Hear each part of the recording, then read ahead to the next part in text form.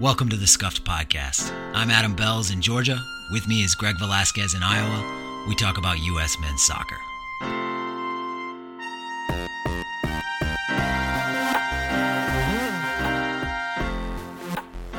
Thanks for downloading this episode of Scuffed. The U.S. beat Haiti 1-0 to open their Gold Cup campaign. Let's recap it. Greg, how you doing?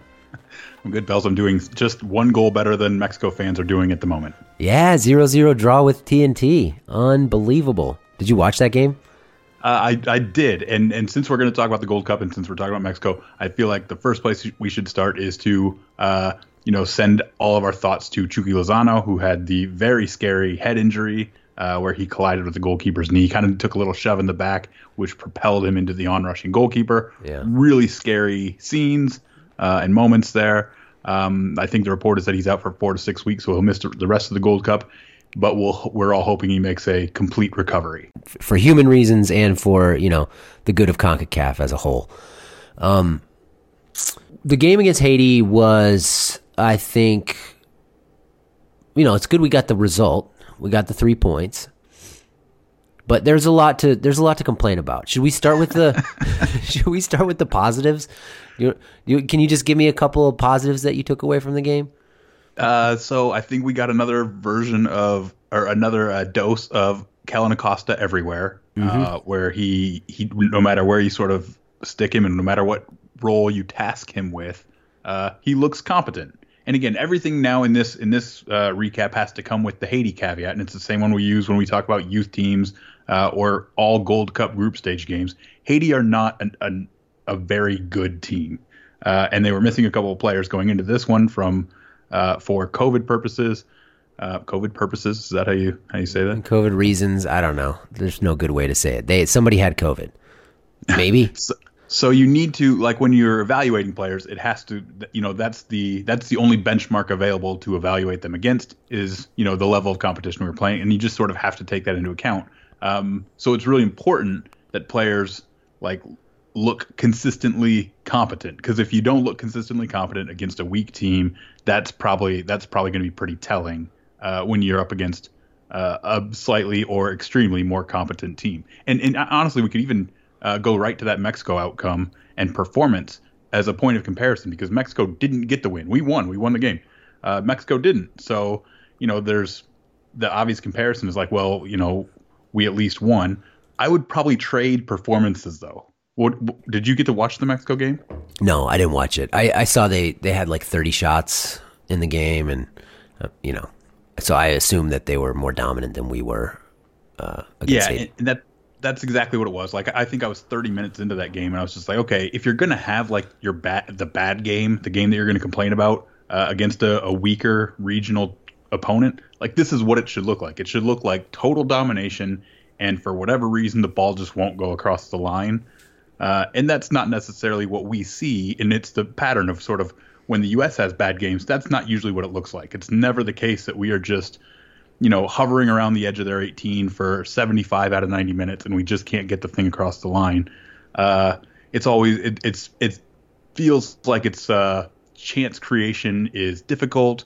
The midfield becomes a slog, and so that's kind of the contrast in Mexico's sort of laugher of an outcome and the U.S.'s win that just isn't necessarily pretty. Yeah.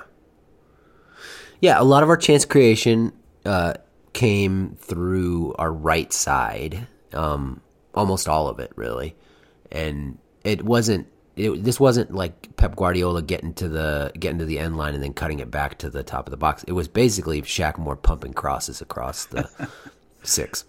And Kellyn Acosta with a couple of nice involvements to connect with him or to free people. We'll get to him in the timeline, but and again, that's what you're looking for when you're playing a weaker team, is somebody who can just look like a total grown-up playing against outclassed opponents. Acosta looked like a grown-up. I think that's very clear. I thought Lletget looked like a grown-up too. He didn't have his an amazing game or anything, but he was grown up.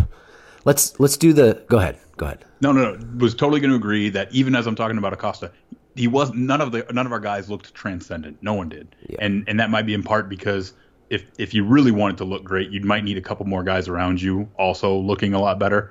But we had just different places in the 11 that maybe were holding us back a little. Yeah, we'll get into that. Okay, so the U.S. came out in I think the sort of classic 4-3-3. Am I right when I say that? Yeah, fairly symmetrical. Turner in goal. Shaq Moore got the start at right back. That might have been because Reggie Cannon had a hamstring tweak. Might have started anyway. Who knows? But we did get the news that Cannon had a hamstring. You don't think Moore would have started? No, he wasn't going to start. No, this was for sure going to be Cannon's game, and I'd be like, I feel like if Moore was going to get a game, it would have just been the Martinique game in rotation, and then it would have been Cannon the rest of the way. Remember, Shaq Moore wasn't even going to be on this roster. It was going to be Araujo until, at the last second, Araujo decided he didn't want to be cap tied, and that's why the roster release got pushed back a day, because we had to find a replacement for Araujo. The case against Greg Berhalter in this game continues to strengthen. Because one of our best players wasn't going to be on the roster? Yeah, he did. Yeah, exactly. Wasn't going to be on the roster, and then wasn't even going to start if Cannon hadn't gotten injured. So anyway, I'm assuming the starting thing, but it's a problem. It's a safe assumption. Yeah, Cannon at right back, Walker Zimmerman at right center back, Miles Robinson at left center back. No surprise there on those two. And then at left back we had Sam Vines. Again, not much surprise. It seemed like he was likely to be the starting left back. The midfield was Jackson Yueill at the 6, and then Kellen Acosta and Sebastian Lletget as the dual 8s. And then our wingers were Jonathan Lewis on the left, Paul Arriola on the right, and then we had Gyasi Zardes at striker. So none of those necessarily qualify as a surprise. Arriola, I think we all had nailed on to start. And then I think we knew Lletget and Acosta were highly rated by Berhalter, but I didn't know if they would necessarily start. They were just playing with their club team on Wednesday. They stayed with their clubs, didn't join the camp until after their club match, and then would have had a couple of days of recovery. So again, another sort of testament to their professionalism when they can get into camp on like a short turnaround and give the very, very competent performances they gave. But I didn't know that they would start. And then I wouldn't say there was certainty that Yueill was going to get the start at the 6. And I would say there was an element of disappointment to seeing his name there and to seeing Jonathan Lewis's name at left wing, and then also seeing Zardes as opposed to DK up top. Was there a qualifier there? Did somebody mention that DK might be having some fitness issues?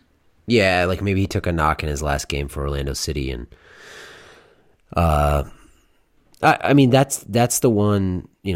I totally support Acosta and Lletget starting at the 8s. That's fine with me, 100%. And same with Arriola at right wing.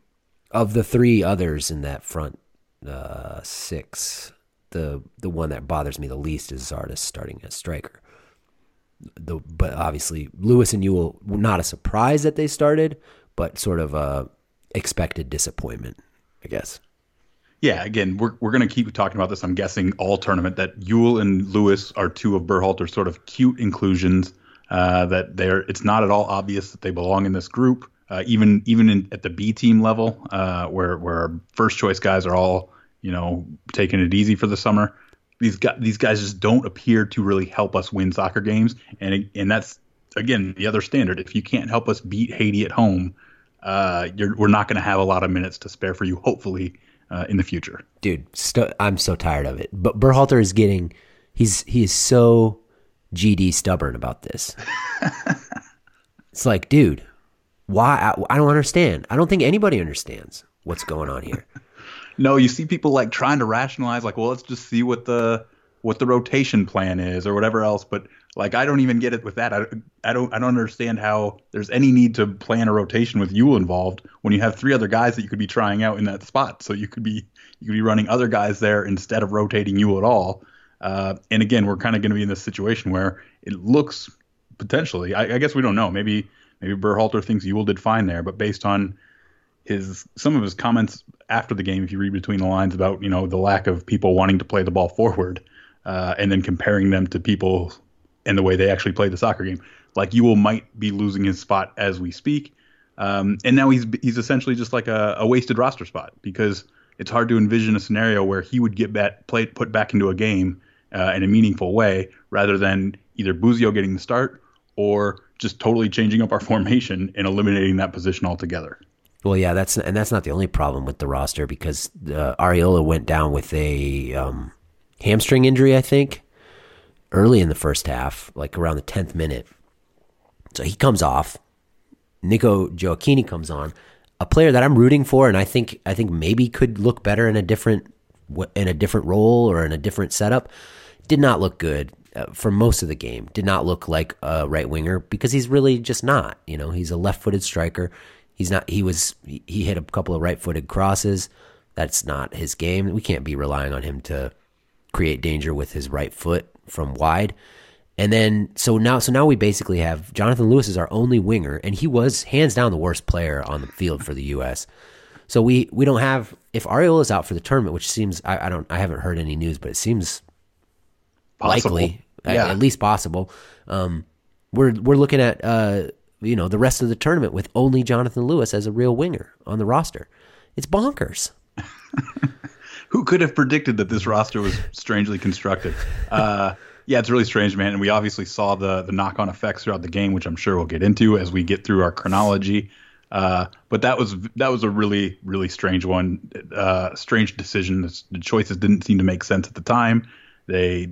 Nothing that happened in that game vindicated those decisions. Yeah, nothing vindicated there. Just on that note, we do know Zardes has played some time on the wing, even for the national team. Not super effective there. Gioacchini has some time on the wing for Cayenne. Club team. Yeah.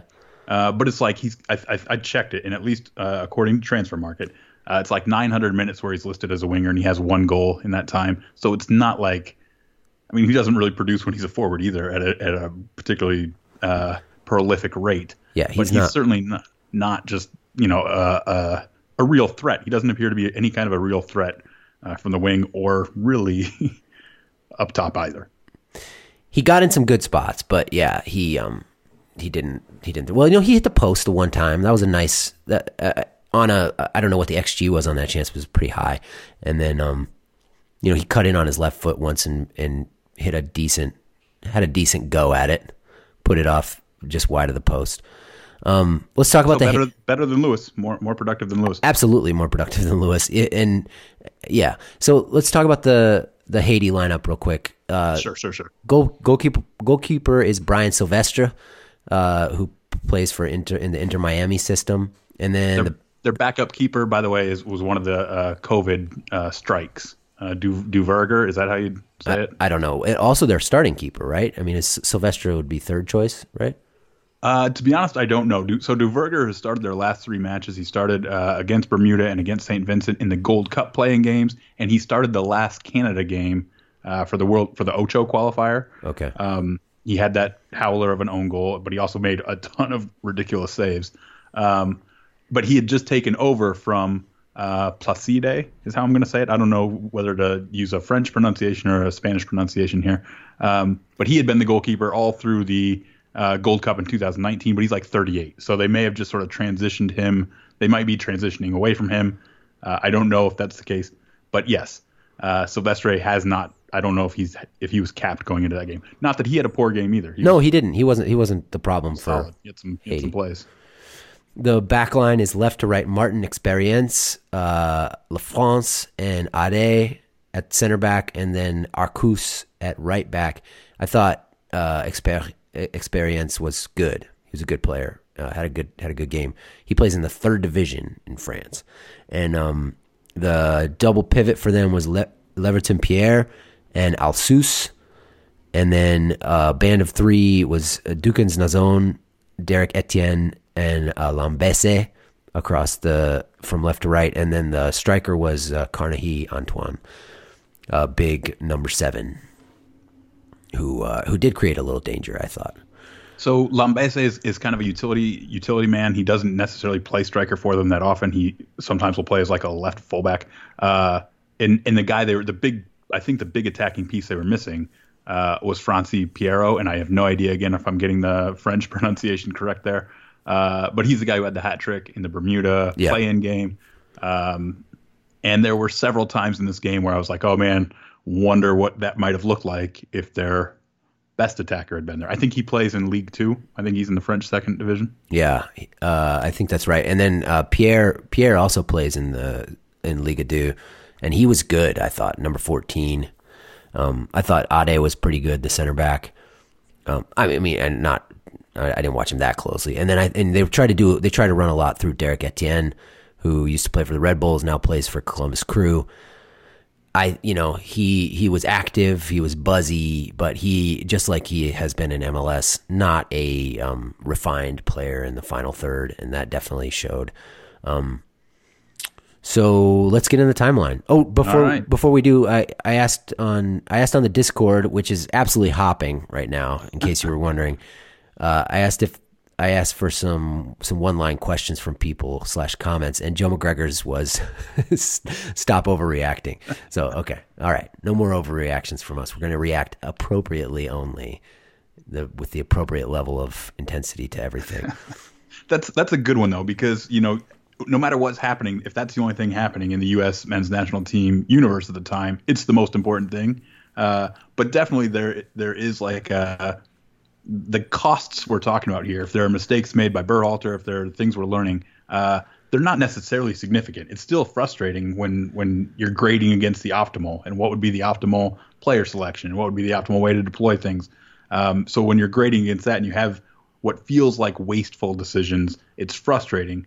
But then the question always comes back to, okay, but how costly will it be? Yeah, it seems like it's sort of self-inflicted issues, but what is the cost for not getting some of these things right? And it's probably going to be small, given the likelihood that only a half dozen or so of these guys are going to have meaningful roles in the actual qualification process. Yeah, but it is we're in the weeds, been in the weeds since 2018, and so we are grading against the optimal, and that's why we get paid the big bucks. And then one more question from John is, do you feel Triple G will stick with the current formation or switch to a 3-man back line that he went to late last night, for the upcoming matches? Do you have a quick take on that, Greg? My quick take is I have no idea. Yeah, that's no idea. Too. Sorry, I can't be more help. I'll say this. Who I feel like might have helped solve some things would have been Christian Roldan. Can I say that and not incur any wrath? I mean, certainly not going to incur any wrath from me. If we're talking about the available players left in the camp, if Ariel is out, Christian Roldan seems like the guy who could either help fill in on the wings, or if we switch to a 3-5-2, potentially be one of those guys who can play as one of the playmaking midfielders. Yeah.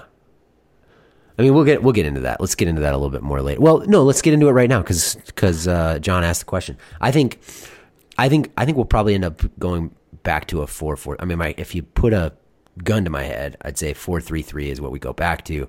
We just have to put Leggett and Roldan on the wings, or something like that. Maybe not both of them. But it kind of does seem like the best option, right? Because then they're basically playing in the half space, which I think they're both comfortable doing. Yeah. To a regional tournament level in the group stages to at least find out. And then you still have Acosta and Eric Williamson could play the dual eights with Busio sitting underneath them. And I wouldn't hate seeing that lineup trotted out. No, I think that'd be a great lineup. I mean, considering what we have to work with. Yeah, so that one more question before we get into the timeline. Carl asks, the right side looked much stronger than the left. Totally agree with Carl here. Do we know enough about Bello to speculate on whether he would change that? My answer is no. Well, we may know enough to speculate. I don't know enough to say conclusively. I would like to see how Bello looks. I think it's worth trying against Martinique on Thursday. That's my take. Yeah, same. I have no idea how Bello's going to look. I assume he will get a run out Thursday. But just like with Haiti, that game will come with probably even larger caveats. Mm. Did you watch Canada versus Martinique? I watched the highlights. I saw that it was a 4-1 victory for Canada. So Canada missing Alphonso Davies still could at will just hit the ball out to their left sideline with whoever Alphonso Davies' replacement was out there. I didn't actually catch who it was. And he could just do the old hit the ball past the Martinique's right back and then run past him and get to the end line and cut him out of the play. So if Bell is going to look good, he will look good against Martinique. Yeah. Oh, it was Tom Buchanan, right? He was playing left wing for Canada. Okay. And he's good. That could have been he's a good player. Okay, let's go to the timeline. There we go. I love a chronology, and there were a lot of chronologies. Yeah, I went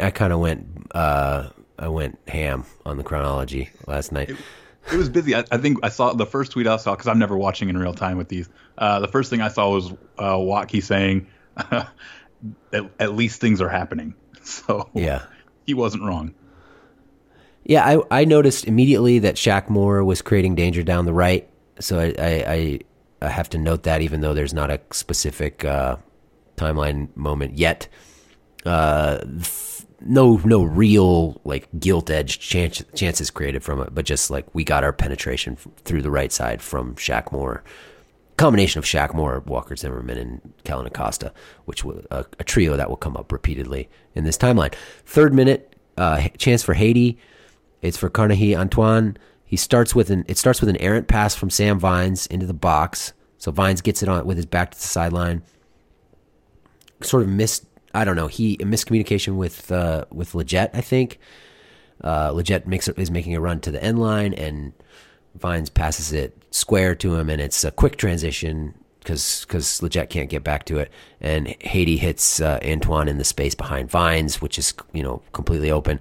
That leaves Miles Robinson 1v1 with him, and Antoine does Robinson, which is kind of troubling to see. But then, and you think, well, Robinson's dead, left for dead here, but he fights back and for the ball and forces Antoine back. Crisis averted. So a couple things there. Vines' sloppiness and Robinson's recovery ability stick out to me. So one of the subtle things, and I promise I'm not just going to pile on Jackson Yueill on everything. It's not like everything is Jackson Yueill's fault. But you see here one of the issues with playing him as that 6, because when that first turnover happens, Yueill, who's sitting sort of back behind all of the amoeba of players, his initial reaction is actually to like step forward slightly. He's not in no position to make a play on the ball, so he just like jumps forward like he's going to jump a pass, and he gets his body and shoulders like squared up to the field. And while he's doing that, 2 of Haiti's attackers are flanking him on either side, and they're drifting ever so slightly upfield, and that's the pass that they hit. That's their immediate pass out of that turnover, is to hit the ball past Jackson Yueill, and Yueill has taken himself out of the play and left 2 attackers deeper than him. So that's just one of those. It's just a read, and again, I don't want to like put all of the blame on Jackson Yueill, but it's just one of those reads that you probably take for granted when an actual like defensive midfielder with more of that defensive emphasis is playing, and will naturally like sense where the danger will be in one pass or 2 passes, and will almost subconsciously drift into that area. Yeah. And it came up a couple other times as well, which is why it stood out to me for Yueill in this case. I didn't notice that, so thanks for bringing it up. And he has a weird way of squaring his shoulders to the play, like rather than that sort of half side-on look that most defenders will adopt, so that they can break backwards if they need to, or they can break forward. Yeah. He has to very inefficiently change his body shape to try to chase the play. And if he's chasing a play, there's not much of a chance of him catching up to it either. 4th minute, Acosta in the press wrecks Leverton Pierre and plays a good pass into Zardes' feet. I noticed this because Acosta was quite active in the press, and he jumped on these chances to like create a moment of transition. He plays this ball right into Zardes' feet at the top of the box between the center backs. This is sort of a classic. Zardes' first touch is negative, and he coughs it up. I mean, I would hope Sargent could do better there.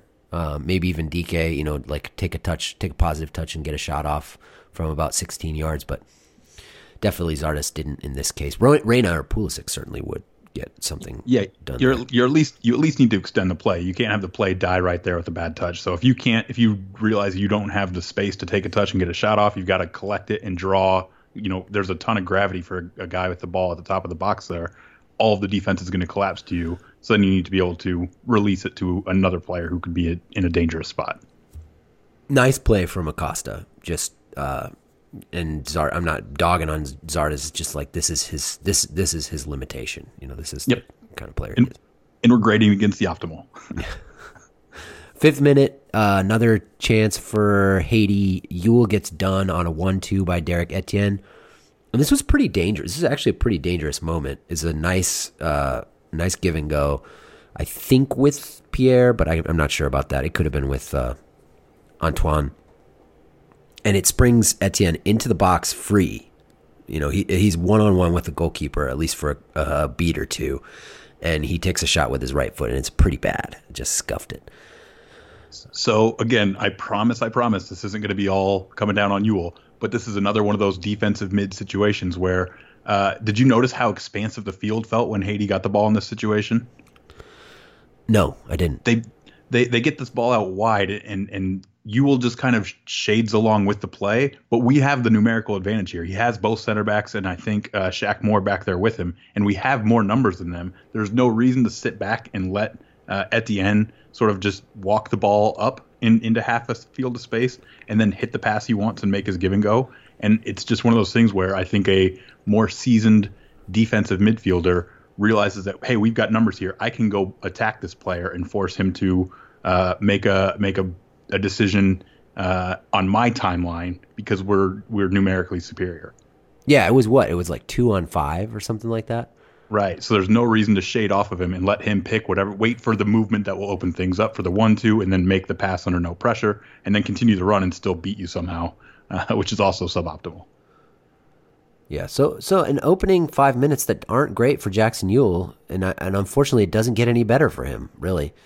6th minute, a corner kick. We get a corner kick off a good long diagonal ball from Zimmerman to Lewis. I don't know, 50 yard diagonal. The defender gets a toe on it, and it goes out for a corner.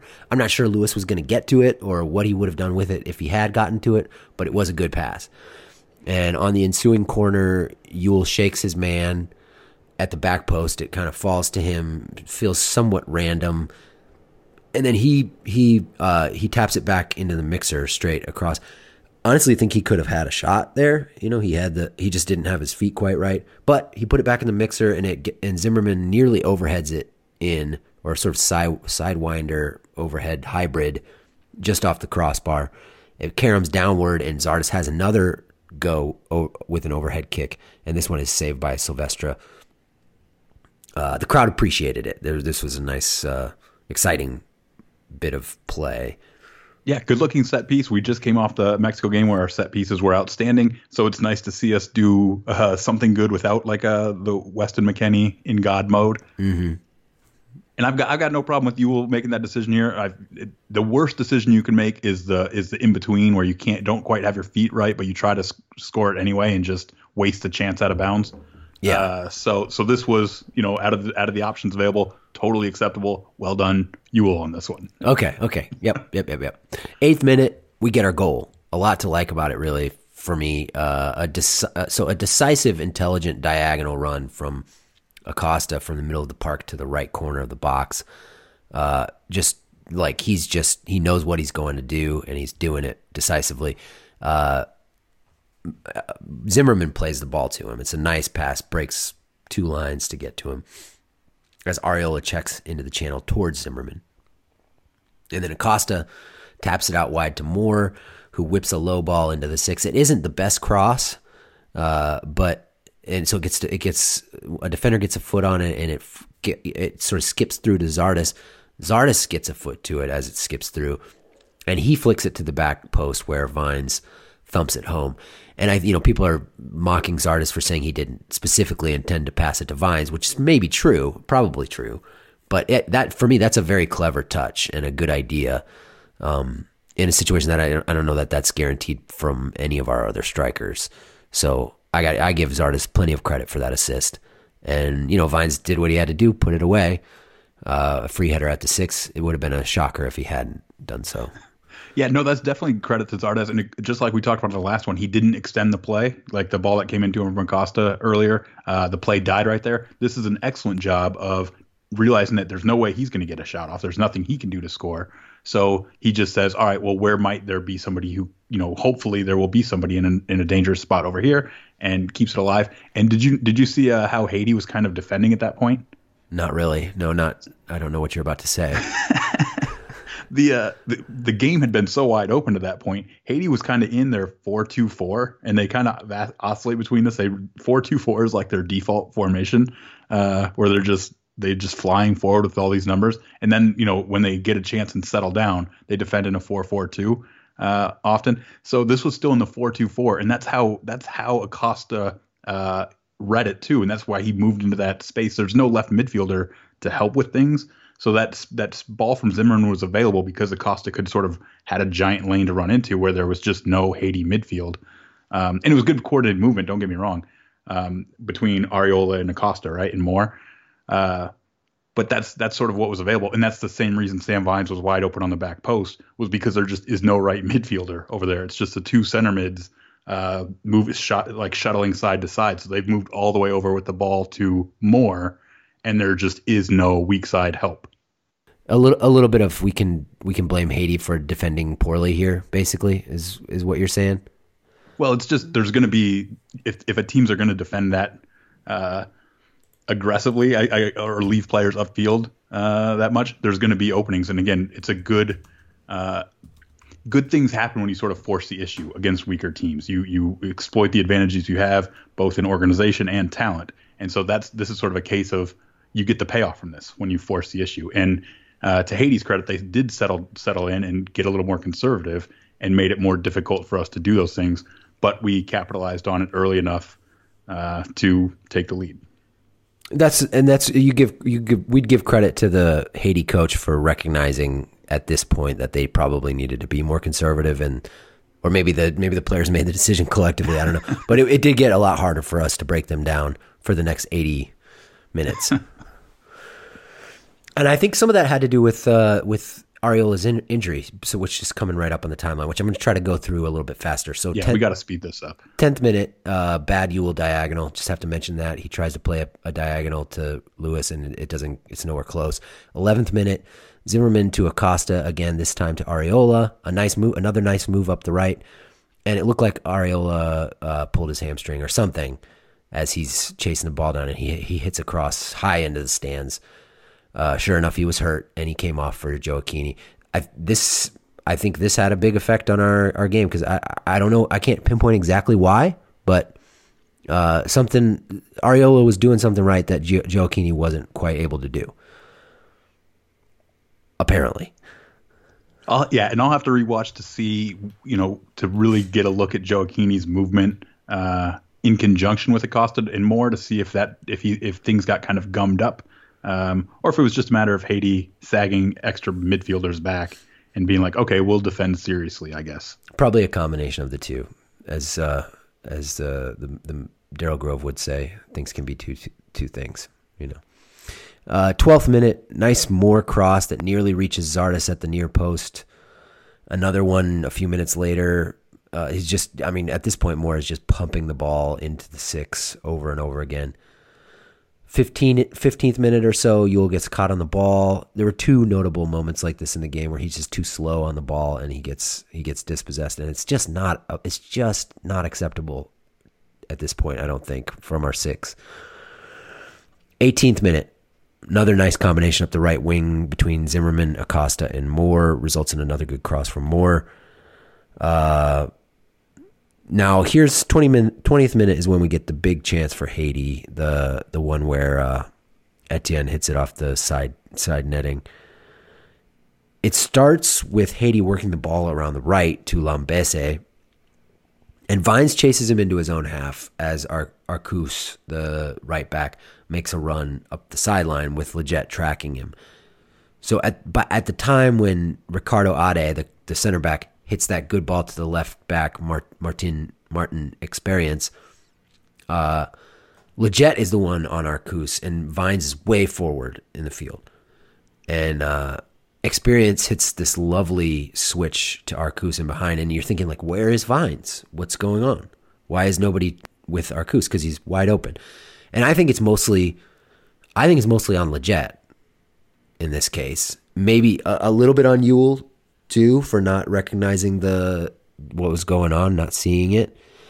But I don't know that you can really blame Vines that much on this one, unless he's just wildcatting by going up to follow. even if he is, he's not invisible while he's doing it. So, Leget's made the switch, and it's at that point Leget's job to stay until you can safely switch back, I would say. Yeah. So, and I think we actually saw this kind of play out against Switzerland quite a few times. And Switzerland were very deliberate about it, where from a normal build-up, like they didn't have that really disguised switch that Haiti hit to go from right to left initially. Like Switzerland would just hold the ball in the back and bring both their wide players back to draw up our fullbacks, and then they'd look to see if they could catch McKennie or Leget napping and hit the ball in behind them to their man running. So that's what it kind of reminded me of. And sure enough, like we were napping, and then we in our sort of desperation recovery mode, both Leget and Yueill worked back to the same space to back up Robinson, rather than one going by Robinson, the other one guarding the top of the box. And so that's how they ended up with a wide open look rather than a contested look. Yeah. And again, not even trying to say, if anyone, I'd say it was probably on Leget as well. You actually see Yueill's arm come up, calling out that guy who ended up being the shooter. So I think Leget's going to suffer on this one in the video room. That's my take on it too. It's a well struck shot by Etienne, but he hits it wide, and it kind of looks like it goes in because it ruffles the net, but from the wrong side. And Etienne knows he's got to hit a perfect shot there to beat Matt Turner. Yeah, I mean, it wasn't because of Matt Turner that he needed to hit a perfect shot. His angle was he could only shoot at the near post. Yeah, he was trying to roof it, which is the right play, but just missed. Yeah, that'd been quite a finish if he had done it, really. So we're definitely not dominating this game. We're giving up chances here and there. 23rd minute, Joe Aquino can't cross with his right foot, but he couldn't. He had a couple chances to cross with his right foot, and it just looked like he wasn't going to be able to do that in any sort of dangerous way. So he chips one at the back post after another nice bit of interplay from Zimmerman and Moore. That cross is cut out, and basically all our danger is coming through Zimmerman's distribution and Shaq Moore from wide right. And I gotta say, I thought Zimmerman rose in my estimation in this game because of that, and I thought he played. I didn't see any problems from him defensively. Do you disagree? No, maybe a few, maybe a couple issues defensively in those. I don't want to call them jailbreaks. They weren't jailbreaks for Haiti running the other way. But for the most part, no, I agree. Again, it's an issue where we weren't getting the distribution from the position that you would normally get the distribution from, or that you'd expect it to. And so I feel like Zimmerman did a good job of taking on more of that responsibility. I appreciate how you're softening the blow by calling it the position that you would normally get the distribution from. Isn't that some amazing passive sentence structure?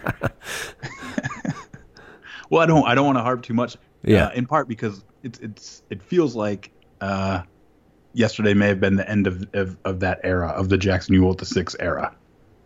But we'll have to see. I mean, the end of that era has been called before.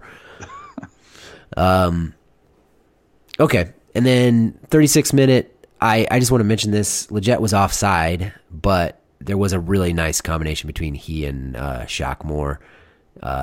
Moore kind of wins the ball towards Leget. Leget comes from offside to in front of the center back and flicks it with his left foot in behind from Moore, who's doing sort of that run that Fabian Johnson did against Turkey in the pre-World Cup tune-up in Seattle, where he just slammed it with his left foot.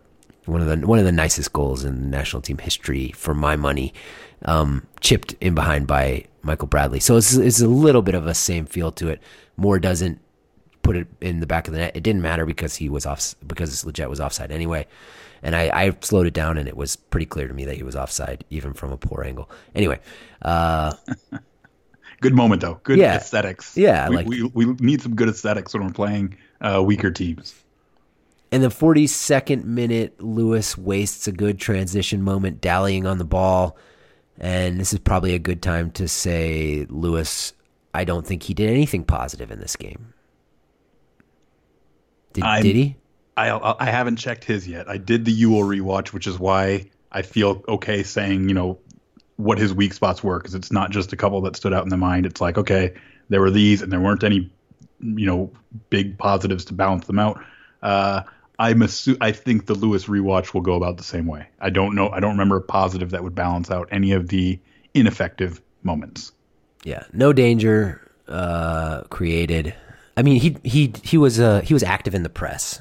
You got to give him that. He worked hard pressing Haiti and did create some uncomfortable moments for them. We were stagnant. I thought we looked pretty stagnant for the last 20, 25 minutes of the first half, as opposed to we created some stuff in the first 10, 15. And then Yueill gets caught on the ball again in the 42nd minute.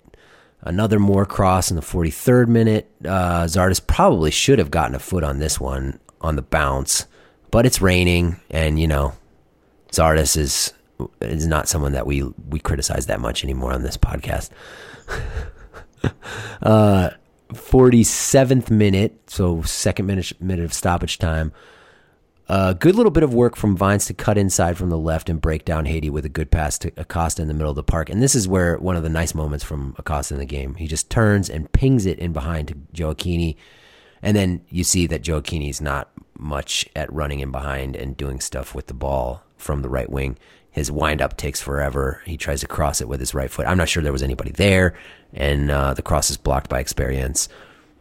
That 22-year-old playing in the third division of France, who had a very nice game, in my opinion.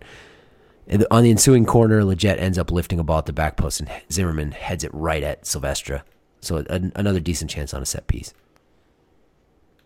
Walker Zimmerman, set piece monster. Yeah, I mean, that matters when you're fighting for that. Probably, I don't know. I don't even know what center back spot we're saying is up for grabs now. I feel like it changes every discussion people have. Let's settle it here. Which center back spots are up for grabs? Well, three and on are up for grabs in my opinion. I think it's. Okay. I think Brooks and Richards are for me, and that's not. I'm not Greg Berhalter, obviously, but for me, Brooks and Richards are like locked in, and then everybody else is fighting for 3, 4, 5, 6, 7. Mackenzie is probably in pole position for number 3, I guess, but it's hard to say. So we could maybe say Mackenzie is the guy to beat for third spot right now. Yeah, I guess. I think that's fair. After he beat out Zimmerman, or I'm sorry, he beat out Miazga clearly in Nations League. Yeah. I mean, okay. Zimmerman's more dangerous than Mackenzie on set pieces, no doubt about that. And probably more athletic than Mackenzie. But, yeah, we don't have to get into that too much, I suppose.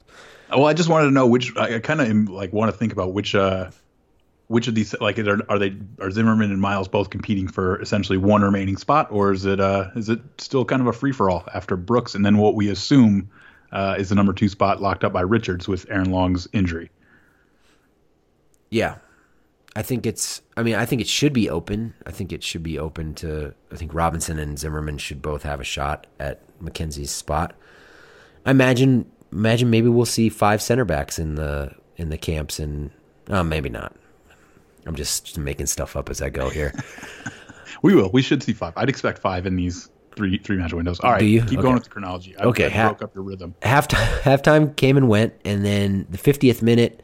Another decent chance for Haiti, a good ball from Arcus to the top of the box, and Antoine gets, just on rushing, gets a foot on it, puts it right at Turner. That came through our left side again. 51st minute corner kick that Gioacchini whiffs on pretty much at point blank with a free header. Now, it traveled near the head of the defender, so I personally would have missed it completely. Those are hard to, something about the ball going right by the head of the defender right in front of you is very disorienting to me, at least. But I would like Gioacchini to do a little better there. That's fair. 54th minute, a little attack sprung by Acosta to Leggett. So Acosta plays the key pass out of pressure in the back to Leggett, who drives forward through the middle and finds Gioacchini wide. This is where Gioacchini cuts in and has one on his left foot. It's a decent go, just wide of the far post. And in the 62nd minute, things start to look a little brighter. Gianluca Busio gets his debut coming on for Yueill, and DK comes on for Lewis. The crowd in the West Kansas City Metro goes wild for Busio. I mean, they've cheered every move he made, every touch And good on them. That's great. Yeah, that's great atmosphere. It's a nice moment. And this is when Zardes moved to the left wing. Yeah, the front three just still didn't make any sense. And so we're at this point looking at DK, Zardes, and Gioacchini as our striker and half space merchants. Yeah. And DK had almost no impact on the game. And I don't know, is that disappointing when we're assessing DK, or is that just, I don't know, the kind of game it was? I don't know. It's tough, man. So here's why it's tough, because DK comes into the game. We're flanking him with Zardes and Gioacchini. This very obviously is not a personnel group that lends itself to like the beautiful game. Is that fair to say? I think that's fair to say. Disorganize the opponent with possession, at least with those guys in the roles of, again, target forward and half space merchants. But we're not going to switch. We're not just going to be like, okay, well, let's just start hitting the ball up to these three fellas and letting them, destroy a mediocre Haiti back line. So we're in that in-between zone where no one's really set up to look very good, but we still managed to put some things together, which is nice. Mm-hmm. Yeah, it was just disappointing that DK didn't. I don't know that he had a single really positive moment, in nearly a half an hour. So Acosta, 65th minute, Acosta to Moore, and he beats a guy and keeps his feet in sort of dramatic fashion and fizzes another one in that hits like DK's heel a little behind him, and it loops up and it gets recycled to Acosta. And this is another really nice moment from Acosta. Just slips a lovely outside of the boot pass to Gioacchini in behind. Gioacchini hits the far post with his left foot. He opens up. I think he does pretty much everything right. His first touch is good. Opens up, just hits the post. Gets all of the post. Doesn't graze it. And I don't know what the XG was on that shot, but it's pretty good chance. Focus here for me is Acosta's pass, because I thought that was fantastic. Now, Agreed.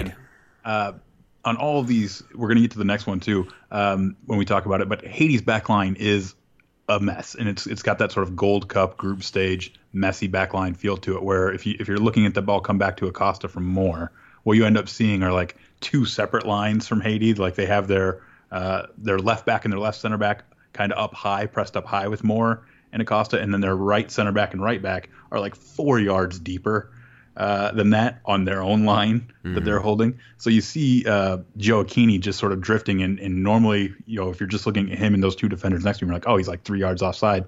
But then your eyes kind of scroll down, and you're like, oh, they have weak side defenders just totally out of the picture, but holding the guy onside. Oh, so it just goes back to those. It's still a great outside of the foot ball. Like the technique is still there, and he still has to split the defenders to get it into the path of Gioacchini.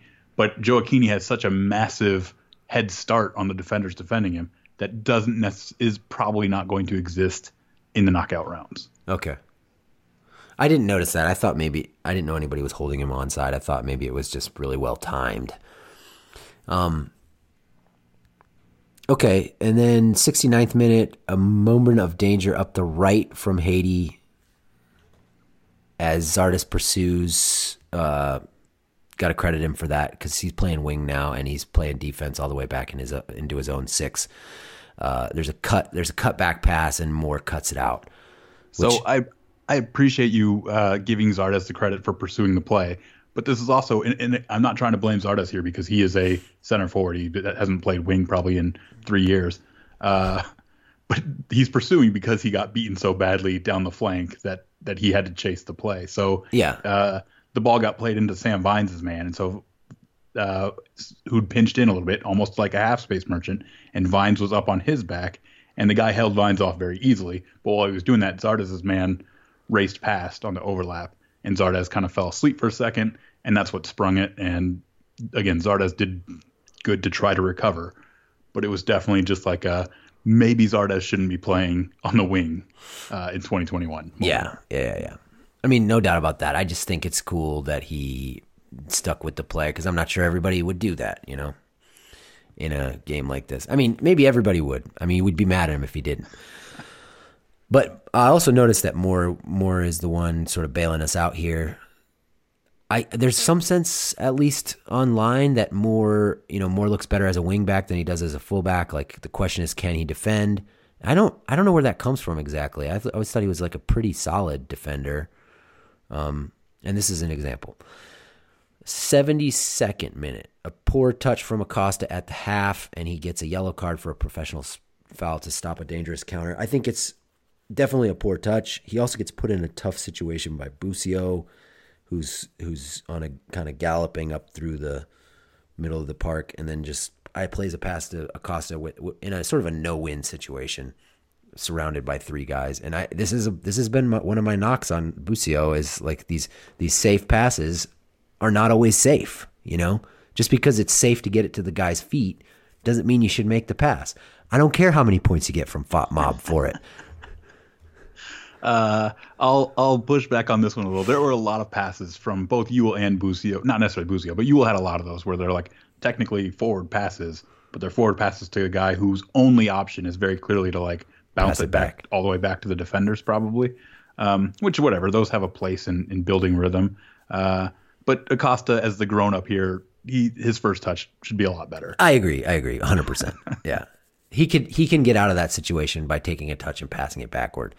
But anyway, I just had to grind my axe on the Busio Fop Mob thing. Love you, Toodle, Ramen. 72nd, no, that we already did that one. 76th minute, Sands and Williamson, James Sands and Eric Williamson come on for Joe Akini and Moore. So Sands is now in the middle of a back three, and Williamson is in the middle, and Acosta is out to right back. So we're really, just running all kinds of experiments here. So we now have Williamson and Busio in front of a back three, right? Yep. Acosta at right back. Vines is still at left back. I guess wing back at this point. And then we have this front three of, what do we have as the front three? I guess it would be, just Sardis and DK as the front two.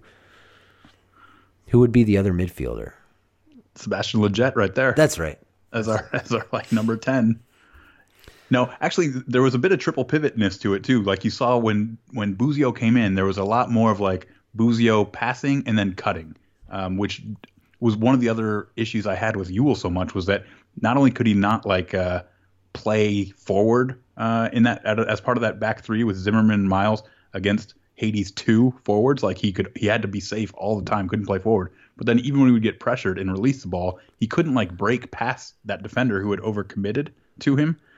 So you're just getting nothing from it. Whereas Busio was playing and then he would move forward and then you would very seamlessly see Lletget sometimes come back to play. Williamson would come back and play in that deeper space to protect the back line. So we did get a little bit of the triple pivot. Cool. I didn't really notice that, but I'm glad to hear it, to see it. 77th minute, we get the really electrifying moment from Busio. It's good work to win a header by Lletget, and then Zardes heads it firmly to Busio's feet, which I appreciated. And then Busio clips a clever ball down the left wing for Vines. I know you're going to poo-poo the whole thing because of the back line of Haiti, but it's still a clever pass. And then Vines' cross is cut out, as are almost all of our crosses in this game, and it falls to Busio at the top of the box, and he meets it on the short hop from, I guess, about 20 yards and just crushes it right at Silvestre, but on frame.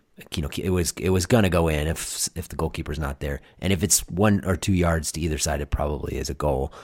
Or at least it's a much tougher save. And now I'm thinking my skepticism about Busio was misplaced. One solid volley and that's it. He's your new Regista. No, I mean, I still have some skepticism about him, but this was a nice moment. It would have gone, as Stu Holden said on the broadcast, the roof would have come off the Children's Mercy Park if that had gone in.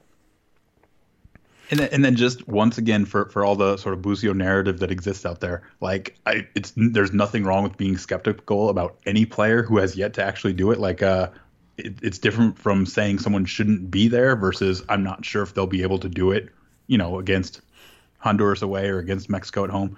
Those are just two completely different things. So I'm still not sure if Busio can do it. It's not like last night was amazing.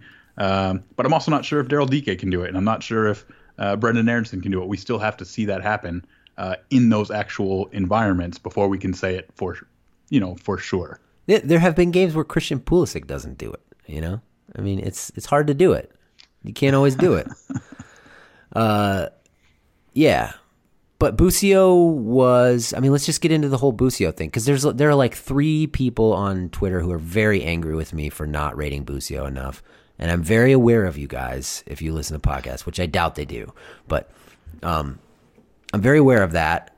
Watching him in the 2019 U17 World Cup was a frustrating experience. He was not good at anything in that tournament, and neither was Reyna, really. So I probably that probably affects the way I think about these players way too much. I'll cop to that, and I also have to admit he sort of proved me wrong last night. I said that on Twitter. He played well. I thought he played even better than you thought he played. I think I was a little more impressed than you were.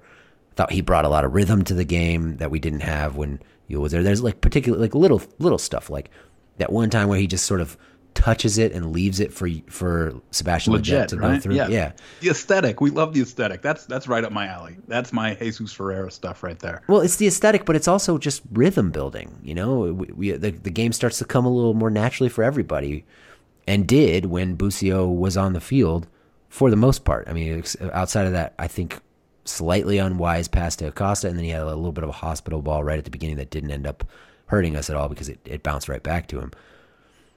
But no, I totally agree. And again, it's the Marky Delgado effect, right? We love Marky. So Busio is basically just the Marky Delgado of 2021.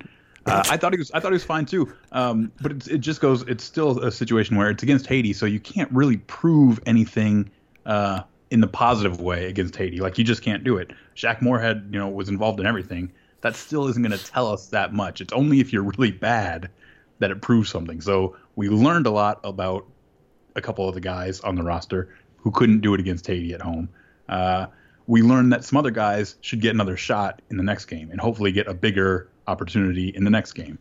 But we can't, you just can't prove something that you belong against Haiti. You just can't do it in this. It's just an unfair part of the game. Can we talk about that? So the sequence that got us on this whole thing was his good diagonal into Vines, right? Yeah, as a clipped. I mean, to call it a diagonal makes it sound like it's a 40-yard pass. It's just a little clip. It's a little clipped pass to the corner, right? So yeah, I'll post the screenshot of it, but it's just that Gold Cup back line where Busio has all the time in the world because it's a really good ball from Zardes off his head. So he gets to survey the whole field, and you have like 4 Haiti defenders in like a 8-yard radius around Busio, and then you have one lonely Haiti center back who's like barely above the box, the penalty marker, all by himself.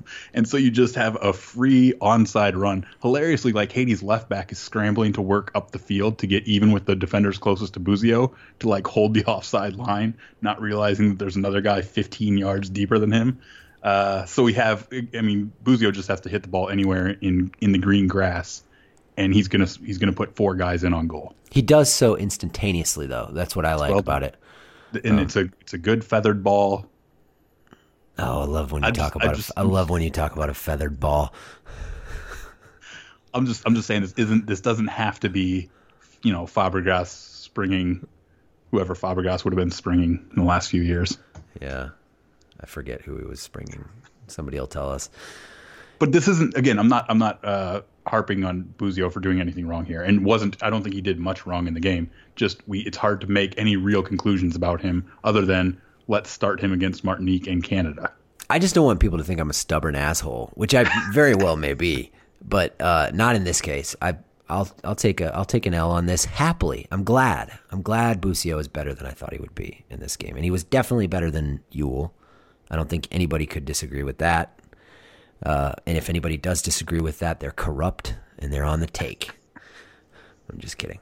79th minute, good challenge from Busio. So he had some good defensive actions too. Good challenge from Busio. He gets a little hurt when somebody lands on his foot. Kind of a scary moment, but he was okay.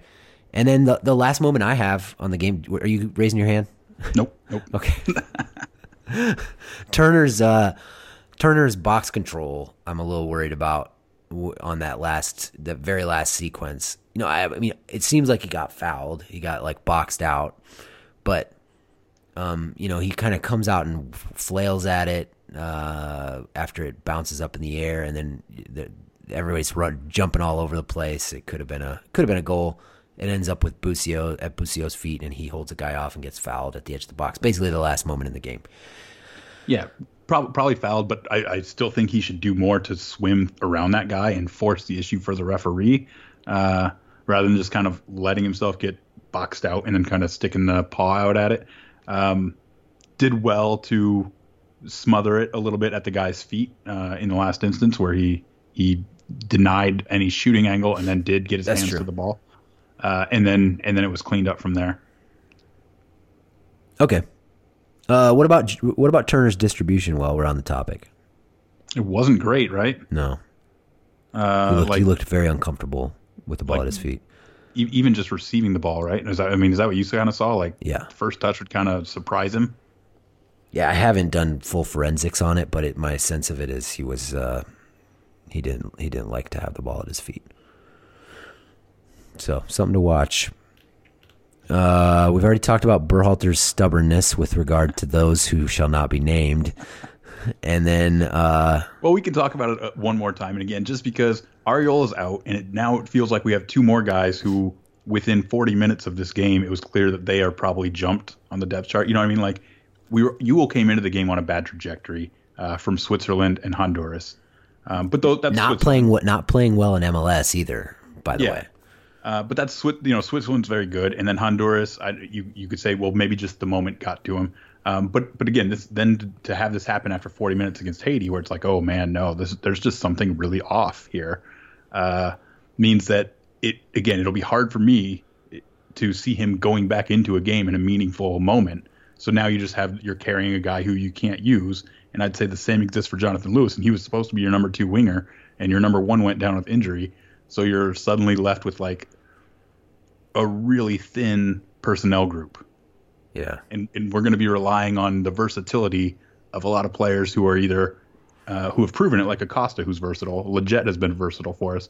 And then the versatility of some other guys like a Matthew Hoppe or Nico Gioacchini, who have definitely not proven it. So it will definitely be interesting as we get into Canada and hopefully the knockout rounds, which we're pretty much we can feel good about entering. But that quarterfinal is going to look dicier and dicier as we go here. Let's pray Acosta doesn't pick up a yellow against Canada.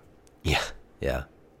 And that was a good professional yellow from him after a bad touch. So you put that moment up against him at the Azteca back in 2017, I think it was, when we drew them. He could have fouled. I think it was Chicharito before the ball went out wide to Vela for the equalizer, and he didn't. So personal growth for sure for Acosta.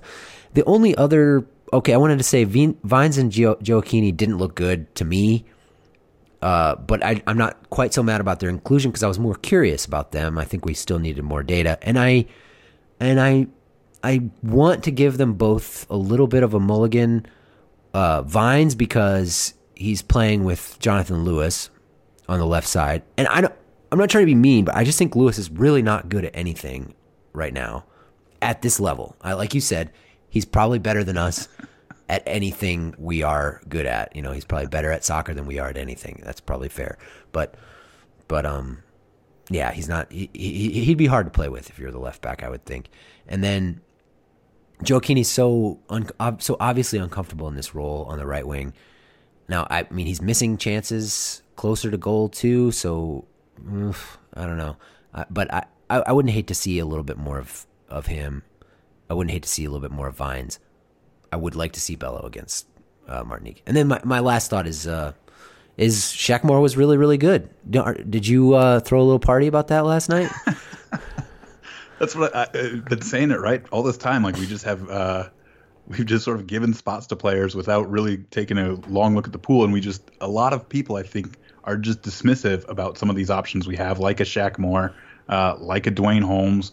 And it's just like, well, what, the Spanish second division? Okay. Like they can just kind of laugh it off while we're talking about where Aaron Herrera fits in the right back depth chart. And this should be a little bit eye opening. And I don't know, should raise some questions about some other players who have sort of perennially been on the fringe without ever getting a shot. I don't know if that will actually happen, or if, again, Shaq Moore wouldn't have even been in the camp if Araujo had accepted the call up. So to me, he looked like an upgrade on Yedlin. I mean, again, like, who knows with the level of competition and everything, but he was up against Experience, who I thought was one of the better players for Haiti. He had his way with some of the other American players, and I thought Moore got the better of him for the most part. And so, to me, decent chance he's an upgrade on Yedlin. Should be challenging Cannon. I think somebody in the Discord said, if Cannon starts this game, we don't get that level of performance from our right back, most likely, and it's a different soccer game. And I am inclined to agree with that. I'm not like gonna sign in blood, but I thought Moore pushed the game more than Cannon would. I feel like Cannon's a little bit more deliberate. Not that Cannon won't go forward, but on the ball at least, I thought Moore was more like, let's go, like the tempo. Let's get things moving vertically, and that helps. Or in this case, I think that helped with the rhythm he developed with Kellen Acosta, because Acosta was much the same way of like, let's make something happen. Like, let's actually see if we're better than the defender who's up against us, because we should be, quite honestly. Yep. So Moore, Acosta, Leggett, I thought played pretty well. I thought Zimmerman played pretty well. Robinson, we haven't really talked about. What did you make of him? He did try to hit a couple of line-breaking passes too. Again, where I don't know if it was we'd get impatient because it wasn't happening elsewhere, but he was trying to play a couple of balls through, not too many and not to much effect. So he didn't really do much, I guess I would say. He wasn't asked to defend all that much, and he mostly just kind of tapped it over to Yueill, who would tap it back to him, and eventually would get to Zimmerman, and then things would happen. Right. Is that unfair? Do I need to rewatch all his touches? No, I think distributionally there's not much to say about it. I think he was very safe and not much like Turner, not super comfortable with the ball at his feet. But yeah, I thought he looked formidable defensively to me, and I think that's a useful data point if we're looking for some, if in a pinch we need somebody to partner with John Brooks, who can just defend and cover ground. I mean, he's going to be able to do that long role, at least see. serviceably. Just like for a lot of these guys, the real question will be a week from Sunday when we play Canada. Yep, that's when we're going to see whether Shaq Moore can defend. Right now, would have been nice if that were Davies coming at him. Yeah, I mean, nice from a data collection point of view, maybe not nice from an outcome point of view. Well, do you think? Hold on, before you abruptly end this, do you think Cannon's playing against Canada, or do you think Shaq Moore is like taking over right back? Because that'd be a heck of a leap. I think it's going to be another test of Berhalter's stubbornness. And there have been a lot of these. He was stubborn about Trapp, stubborn about Roldan, and now Roldan maybe he's back in the picture. I don't know what's going on there. Definitely stubborn about Yueill and Lewis. Now Berhalter's being stubborn about reinserting Roldan. Why didn't Roldan get in that game yesterday? Why doesn't Berhalter do exactly what I want at every stage? But I think Cannon is kind of one of his guys, and we'll see. I bet Cannon plays against Canada, and then the real question will be who gets the knockout game. Okay. And hopefully there's more than one knockout game, but I'm not ready to say that yet. Okay. Yeah, I'm not ready to say that either. Thanks everybody for listening. We'll see ya.